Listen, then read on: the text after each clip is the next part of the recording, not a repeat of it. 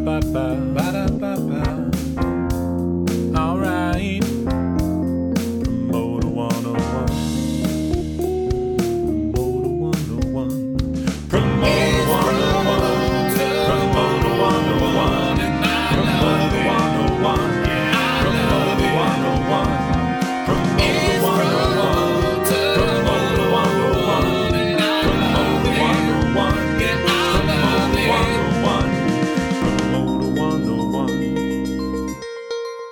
Hey, this is Brian O'Connell with Live Nation, and we are on Promoter 101. Well, we are back, and all new this week on Promoter 101. With special guest host Ant Taylor. Welcome back to the podcast, buddy. Thanks, man. Good to be here. So we got the goods this week with UTA's Jeremy Holgerson talking G-Eazy to the Pogues. And we have a fresh war story with legendary runner Aaron Falls.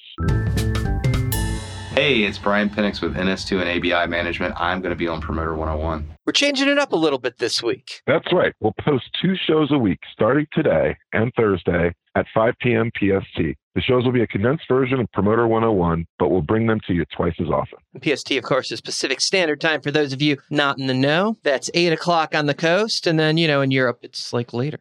Anyway, they're bite-sized portions, fit for your perfect commute size, and hope that makes it a little easier for you, and maybe a little easier for us, actually, because let's just face it, we're just trying to make life easier on ourselves. The rumors are true. The podcast is just everywhere now. It is true. You can find it probably where you're listening to it right now. It's probably the normal place where you'll be listening to it. But in case you don't know, and maybe it's playing through the speakers at the diner you're at or something, you're like, oh my God, this podcast is amazing. I need more of that. You can find us on Spotify, iTunes, iHeart, Spreaker, SoundCloud, Stitcher, YouTube, Google Music, and a whole bunch of other places that, we didn't list because I'm getting tired of reading. But apparently Denny's.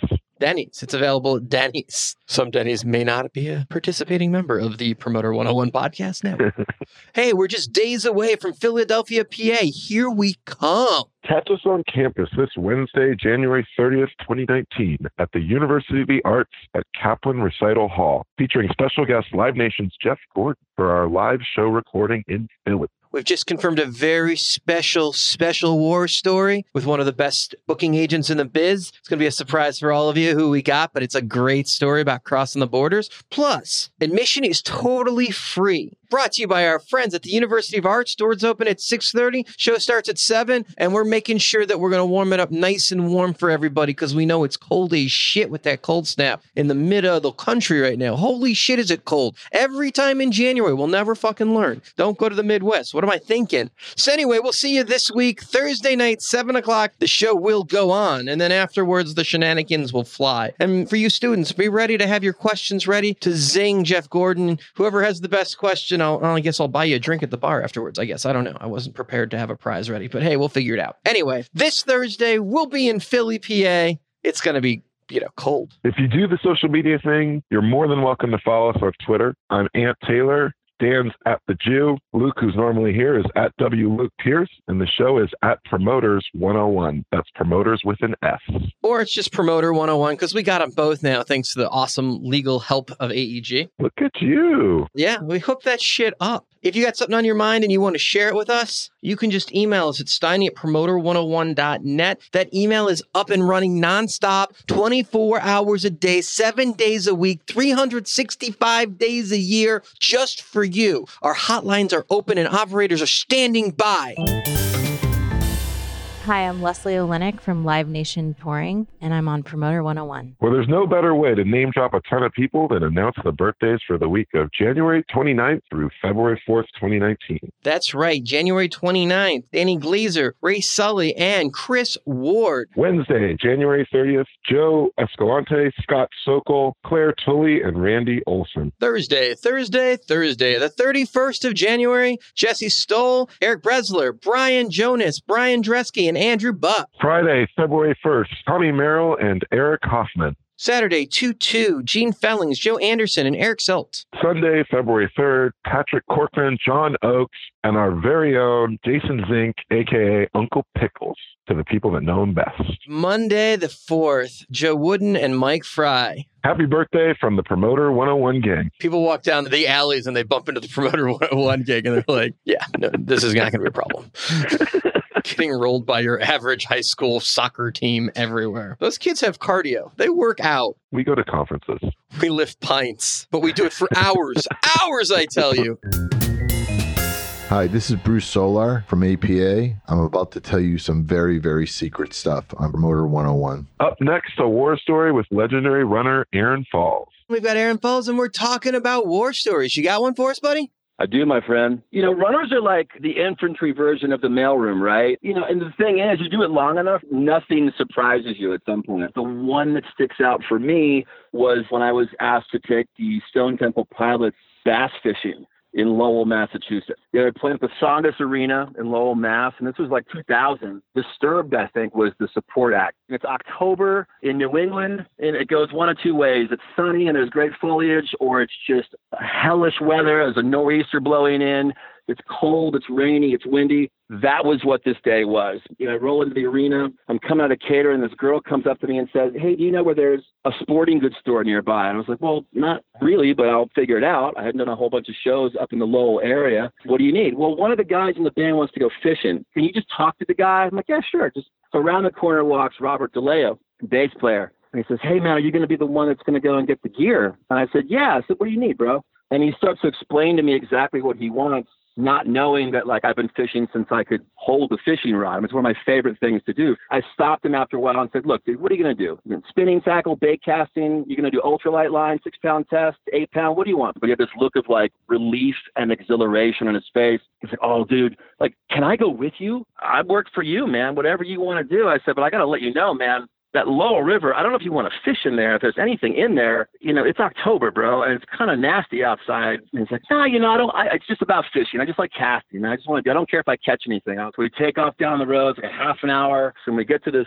sporting goods store, it's just me and him and the guy behind the counter, and just buying all this gear, 2 of everything, because one of the other guys might go fishing too. We get back to the arena. I meet him outside. It's horrible weather. He comes out, big smile on his face. I'm like, "Yo, did you say one of your other buddies is coming, or what's up?" He's like, "Oh, yeah, he'll be here in a second." And just at that moment, around the corner with his assistant comes Scott Weiland, who is dressed in a textbook yellow rain slicker. He looked like a cross between, like, you know, E.T. and the Gordon's Fisherman. And it was just surreal, funny. That's an image. And eventually Scott got tired of the weather. I don't blame him. He took off and he turned around. He's like, "Hey, do you want to fish for a while? Like, I'm just going to head in." I was like, "You know what? As a matter of fact, I think I do." And Rob's like, "See, man, I knew you weren't going to leave me hanging." So we start fishing. Immediately, I get hung up, snagging. I leave, go to another spot. Rob goes to my spot, and he just starts whaling fish, catching fish left and right, just killing it, right? And so eventually, about 45 minutes later, I get tired of the weather. I'm like, "Dude, I'm going to go in. I should probably actually get back to work." He's like, "Oh, it's all good, man. Thanks for hanging out with me. I really appreciate it." So he's standing there in the rain, doing his thing. Cut to 9 hours later, showtime, house lights have gone down, intro music has started, and I happen to turn the corner in the hallway when the band's making their walk to the stage. Now they're in full armor, and at this point, Robert sees me, and he stops, and he's like, "Aaron, you shouldn't have left that spot, dude. As soon as you left, I went right over there. Dude, I must have pulled a 2-pound smallmouth bass out of there as soon as you left. There's no way you did. No, you didn't. No, I swear to God, dude, it was at least 15, 16 inches. Now, keep in mind, the intro music has started. There's like 8,000 people going ape shit. The rest of the band is on stage. And we are now lost in this conversation to the point where Charlie Hernandez, production manager, goes, "Rob, you gotta go now." He takes off right into the first song, and off he went. It was just the most ridiculous time to have a debate about a fish story and what he did or didn't catch, you know, as the show has already begun. I'll never forget it as long as I live. Well, God knows I have had so many shows get in the way of my fishing stories.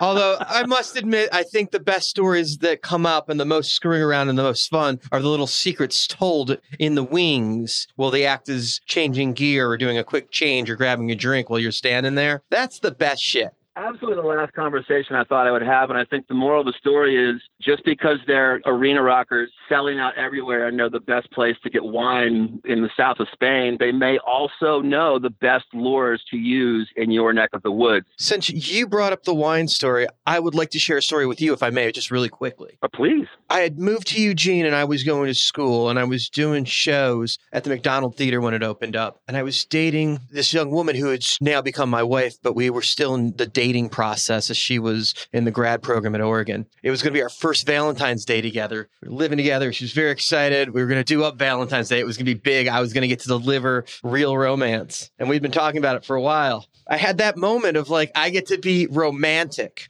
And she comes home from work and catches the announcement that the Valentine's Day Massacre presented by Dan Steinberg at the McDonald Theater with Slayer is coming to town. She caught the commercial before I had a chance to break it to her. She was pretty cool about it. She was like, hey, if this show does what it sounds like in the radio it's going to do, you're going to be able to afford a lot of Valentine's Day dinners. So it's cool. I'll go to Slayer with you. The show sells out, right? And what a great show for Valentine's Day. The Valentine's Day Massacre with Slayer. So I'm talking to Carrie in the wings, and I had mentioned to him, this is my first Valentine's Day with my girl, and she's here, and she's being a good sport. And he's like, you know what? I brought some amazing wine from Australia. Ooh. Let's break open a bottle after the show, and let's see if we can't put the romance back in your relationship, because I don't think the Slayer show is going to do it. I learned that night never to judge a book by a cover, because Carrie saved my romance on my first Valentine's Day with Elodie backstage at the Valentine's Day Massacre. You never question that Slayer's got better taste in wine than you do, because they just might. Hey, Kerry King, Hall of Fame wingman, right there. Well, Aaron, I can't thank you enough for sharing your story and letting me get mine out, which, is a rarity. I don't actually do that too often on the podcast. It was my pleasure, man. That's a great one. But you triggered a memory in me. So, hey, there it is, our war story with Aaron. Thanks so much for being here, man, on Promoter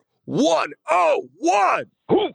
Thanks, Tony. Aaron represents many of the people in the business that actually make the production happen on day of the show on the road. On the ins and outs, man, we salute all of you guys for the actual hard work you guys do while we're at our desks in our warm, comfy office chairs and bitching about the number of shows we have to do while you guys are actually loading in and out shows. You guys make this industry work. Amen.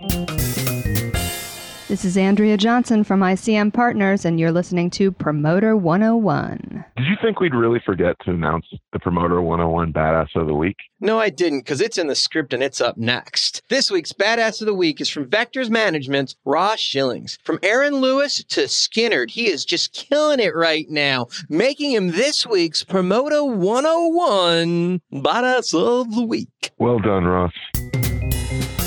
Patty Ann Tarleton. I'm overseeing Canada for Ticketmaster today, and I'm on Promoter 101. In our feature interview this week, we got UTA's Jeremy Holgerson talking G-Eazy to the Pogues.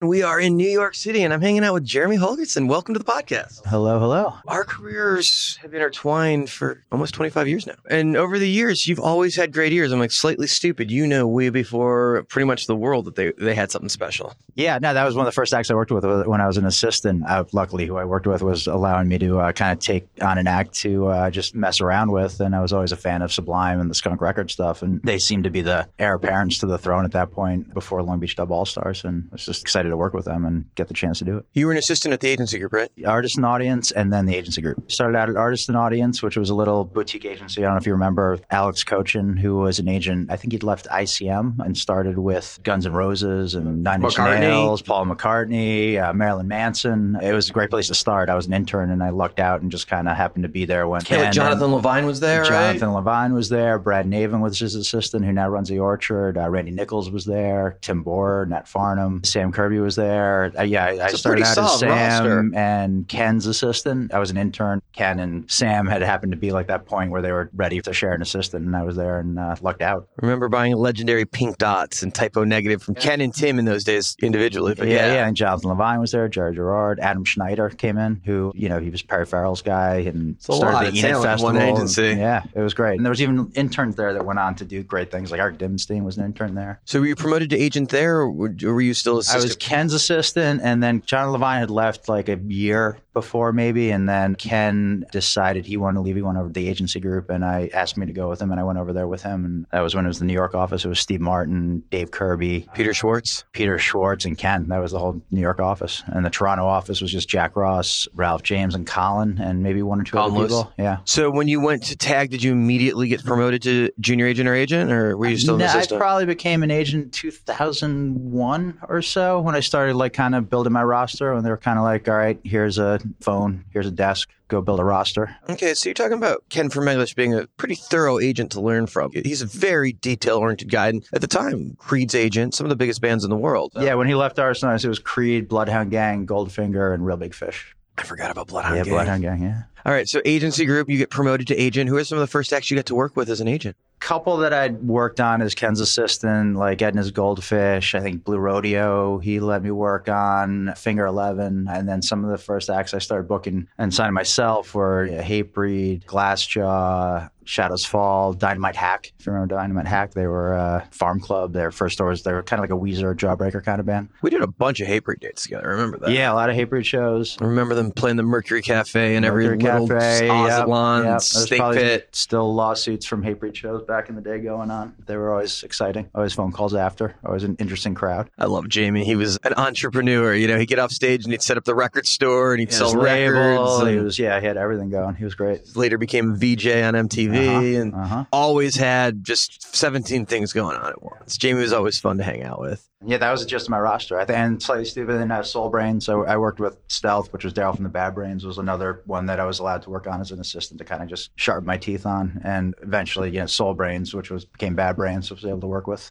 So you have found some real success over the last, 5 or 6 years or so, moving into the hip-hop genres. You've always been alternative, punk, and rock, but this new moment for you, finding arena success in the hip-hop genre, it's like seemingly to jump genres is a little unheard of in this business, but you took a risk and it paid off big. Yeah, I mean, I've always liked all different styles of music, and sometimes when you start signing acts, it's not completely based on what your personal tastes are because someone else might have a lockdown on that genre or might have the bigger acts in that genre. And I've always developed relationships and worked with what I like working with, whether no matter what the musical genre and if it excites me. And How did that door open itself up to you? Watching Peter Schwartz, with Wiz Khalifa and having success with Mac Miller and seeing hip hop become more viable again on a touring front, because when you think about it, rock was always the predominant touring ticket seller for the most part. Hip hop has always had acts that sell, but not like it is now, where you could have 5 to 20 hip hop headline tours going out in 500 cap clubs to arenas, and they're all selling tickets. And there was a shift probably 10 years ago where I think kids just, hip hop became exciting to kids, and a lot of the kids in the burbs and wherever, and kids were buying tickets, were coming out, and buying advance tickets for acts like Wiz and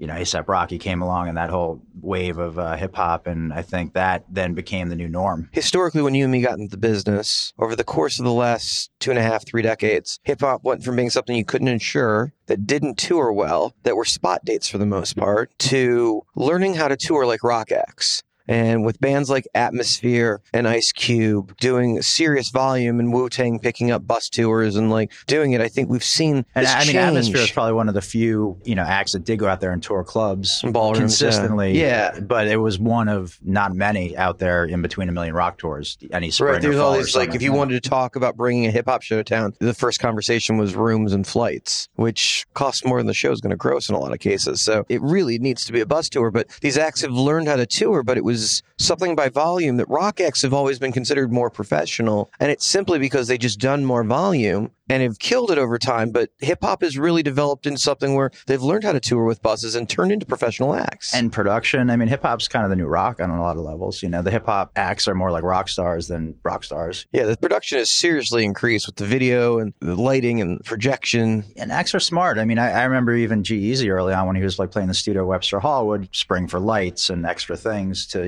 make a show, even on a small club level. And I think all hip hop acts now, I guess it's nice too because you don't have a full band. You're not paying for as many crew on the road. So I guess you can put a little more into the production on a lot of levels. But you'll see acts and, small club tours with a LED wall or a screen. And I think it's also part of the experience now that kids expect that and want that because, when you think about Spotify and the internet and how things have changed on the live side, people want to go out and see tours and see live music more so than ever before. Let's take a little case study of G-Eazy. So you're the RA and obviously arena success. You guys are off cycle at the moment, right? Yeah, we just finished the summer tour, the Endless Summer Tour 2. Okay, so you're playing arenas and sheds on a tour like that. How much production are you rolling with? 8 to 10 trucks, depending. Okay, so budgeting a tour of that scale is something that you don't do in the ballrooms. It's something that takes a lot of teamwork and a lot of budgeting and a lot of understanding. Growing into that, going from an assistant to booking club acts to booking ballroom acts and suddenly booking arena acts, like being in a major agency with guys like Ken around you that have done that for years, that must have been a great resource, having all those guys in your office to learn from. Now, David Zedek and Ken, Steve Call, Tim, like always having people around that always had good experience, and you could go ask the questions, and if you didn't know the answer, you could go find it out pretty quick. So you were in business with Lauryn Hill before G-Eazy, right? About the same time.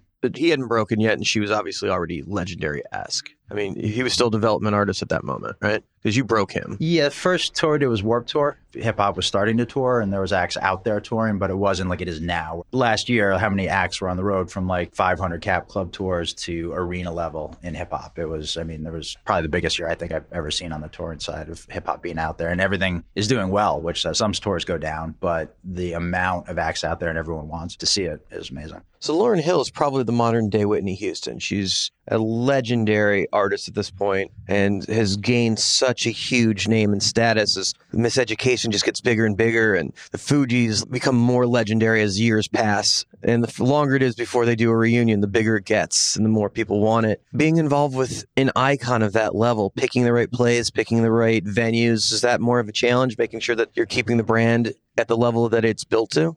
It's the job we do. With any artist, you're choosing the right venues and the right plays and right markets. And I've done a lot of festivals with her and picking out the right festivals, jumping back and forth between anything from Camp Flog Gnaw to Coachella. And she's done High Sierra, she could play anything because her music obviously breaks down every barrier. It's got every style of music in there. You can go play jam band festival, you can go play a hip hop festival, you can go play a mainstream festival, and it works. You got a very eclectic roster. So was there a thought behind that process on how that happened, or was that just work out that way? I've just always liked different styles of music, and I've also liked to keep my roster diverse because then other, certain genres aren't competing with each other. Like if I had all hip-hop acts, there'd probably be some competition, or acts maybe not getting an opportunity because another one is, 4 other similar acts are up for the same opportunity. And I think it just keeps it well balanced. And I remember wanting to change my roster probably 10 years ago where I wanted to basically be talking to Coachella in a year, but also talking to Warped Tour, Ozfest, to, have acts on every different kind of festival just for excitement and for diversity. It's not fun doing the same thing day after day and talking to the same buyers and doing something that's mundane. I think it's more exciting to go play different festivals, learn different ways to break acts on different stages and different styles of music and crossing over. Probably common thing with a lot of my roster is that it's different styles of music, but also I've always wanted acts that don't want to stay in that lane and want to go play Warped Tour, even though you're a hip-hop act. Or Action Bronson's been playing a lot of rock festivals this year, and he's going over great on those. I think that my philosophy is always, whatever situation you go into and whatever opportunity is there, you want to ask the question of whether you will gain fans and not lose your base. Whether you're going to add to your fan base and not take a step back and lose the core fan base that you always want to be there to, that maintains your brand as an act when you go out and headline or just exist and sell music. The one thing I've always noticed about your acts is, and I've known you for a long time, so I know that this has always been a staple, is your acts are good live. Yeah, it starts there, And sometimes it doesn't. Sometimes it's just the music's great, but that they could be great live. Like, how many acts have great music and they're just starting to play live, but you can see it pretty early. If it's like, all right, if this band goes out and does 30 dates, I know that, they have it. You can tell if they have that drive and that thing that's going to make them become a great live act. They just got the chemistry. There's nothing worse than when a band breaks a single too early and radio takes it and the band's not ready yet to be a headliner. It could really hurt their career long term. It's like they didn't come up through the ballrooms, into the theaters, into the arenas, so they don't know how to handle that big festival or arena stage. They don't have a solid hour-and-a-half set, and because they've got one great single that is everywhere for the moment. And the fans aren't going to come back a second time because they don't have it live yet, which had they matured correctly and didn't get so lucky so early, it probably would have benefited them in the long run. Yeah, that's one great thing about G-Eazy. He was able to never have to skip the step, and was always a great live band from the very beginning and had that thing. And then, always every step of the way added the next thing to become the bigger act, but never had to skip a step. You see acts that all of a sudden are playing on a festival and they have like a 20-minute set or something, or 25-minute set, or they haven't really toured yet, so they don't, have the production or show up with a DJ and no light. You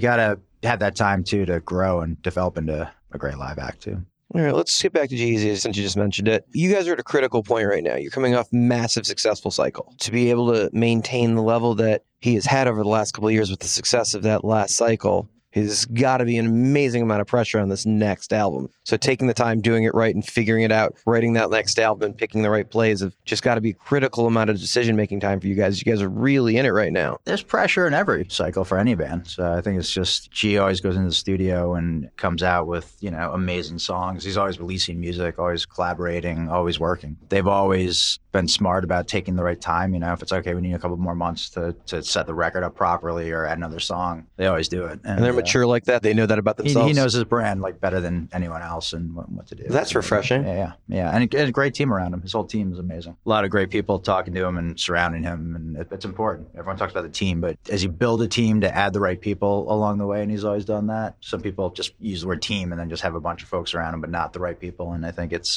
that's almost as important as developing your live act, is adding the different key people as you build as an act to add to each piece of what you do. Now, when he's off cycle, is he done, or will we, as they're starting to announce festival lineups for the year, will we see him pop up one or two places? A couple festivals in the spring, and then, the plan will be when we know when the record's coming out, probably fall, some more top-level festivals going into 2020. So that's some the new album's expected, 2020-ish? Late next year, like second half of next year, late summer, fall. A couple festivals in the spring, connectors as we go into the next cycle. Let's talk about you, since you've had a very successful career and job security, obviously, at the same place for so long. Any advice for some of the young guys trying to come up? They're trying to get off the assistant desk or trying to become agents, like how to have a long, successful career? I mean, just always look at your business and what you're doing and, reevaluate and ask questions and never sit back and just kick back and say, this is great. Like I always try and challenge myself. That's why, like with new acts and things like that, I always try and maybe pick up something new that I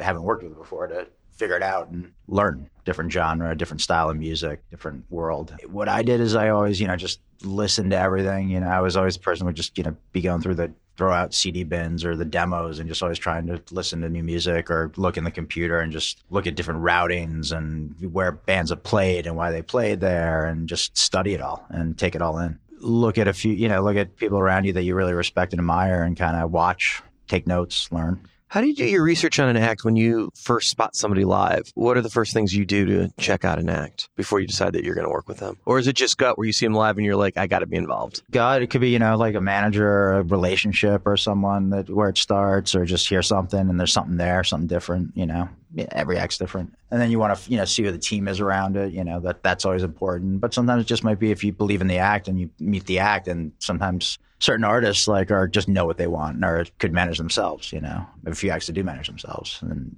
do it, better than anyone else could because they just know their brand and what they want to do better than anyone else. Awesome, man. I got to say, of all of the agents I've known through the years, I think you may be the only agent I've never seen lose your temper. There's never an ego conversation or there's never there's a few. whatever. There's a few. One thing I learned from, Nick Karras, who worked with us. Nick the Greek. I remember he said once because I used to scream a little bit, but as everyone does, part of our day. Maybe I just got lucky. But I remember he said he never would raise his voice. He never raised his voice, so that when he did, or he would just speak firmly so that people knew he was serious, because when he would see people lose their voices, that would it almost be like weakness. So it's like almost people would see that you're losing it. Or that when you do raise your voice, you mean it. Like if you're screaming all day, then how's anyone going to know what really is a fuck up or what's important? Thank you so much for doing the podcast, Jeremy. No problem. Jeremy has built a career by the books, working hard each day and being fair in his deals, building relationships with artists and promoters alike, respected by all. Well on you, Jeremy. Good man. I'm Lucy Dickens from ITB and I'm on Promoter 101. The quote of the week comes to us from Charles R. Swindoll. Life is 10% of what happens to you and 90% of how you react to it. That's some deep shit right there.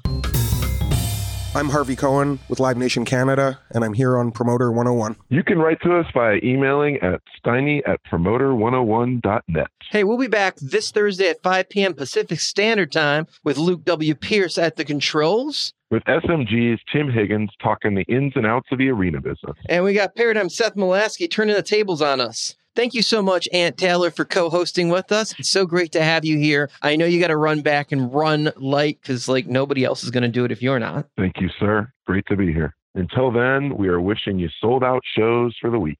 Cheers. Call your mother. Call your mother. Jim Glancy, Barry Presents on Promoter 101.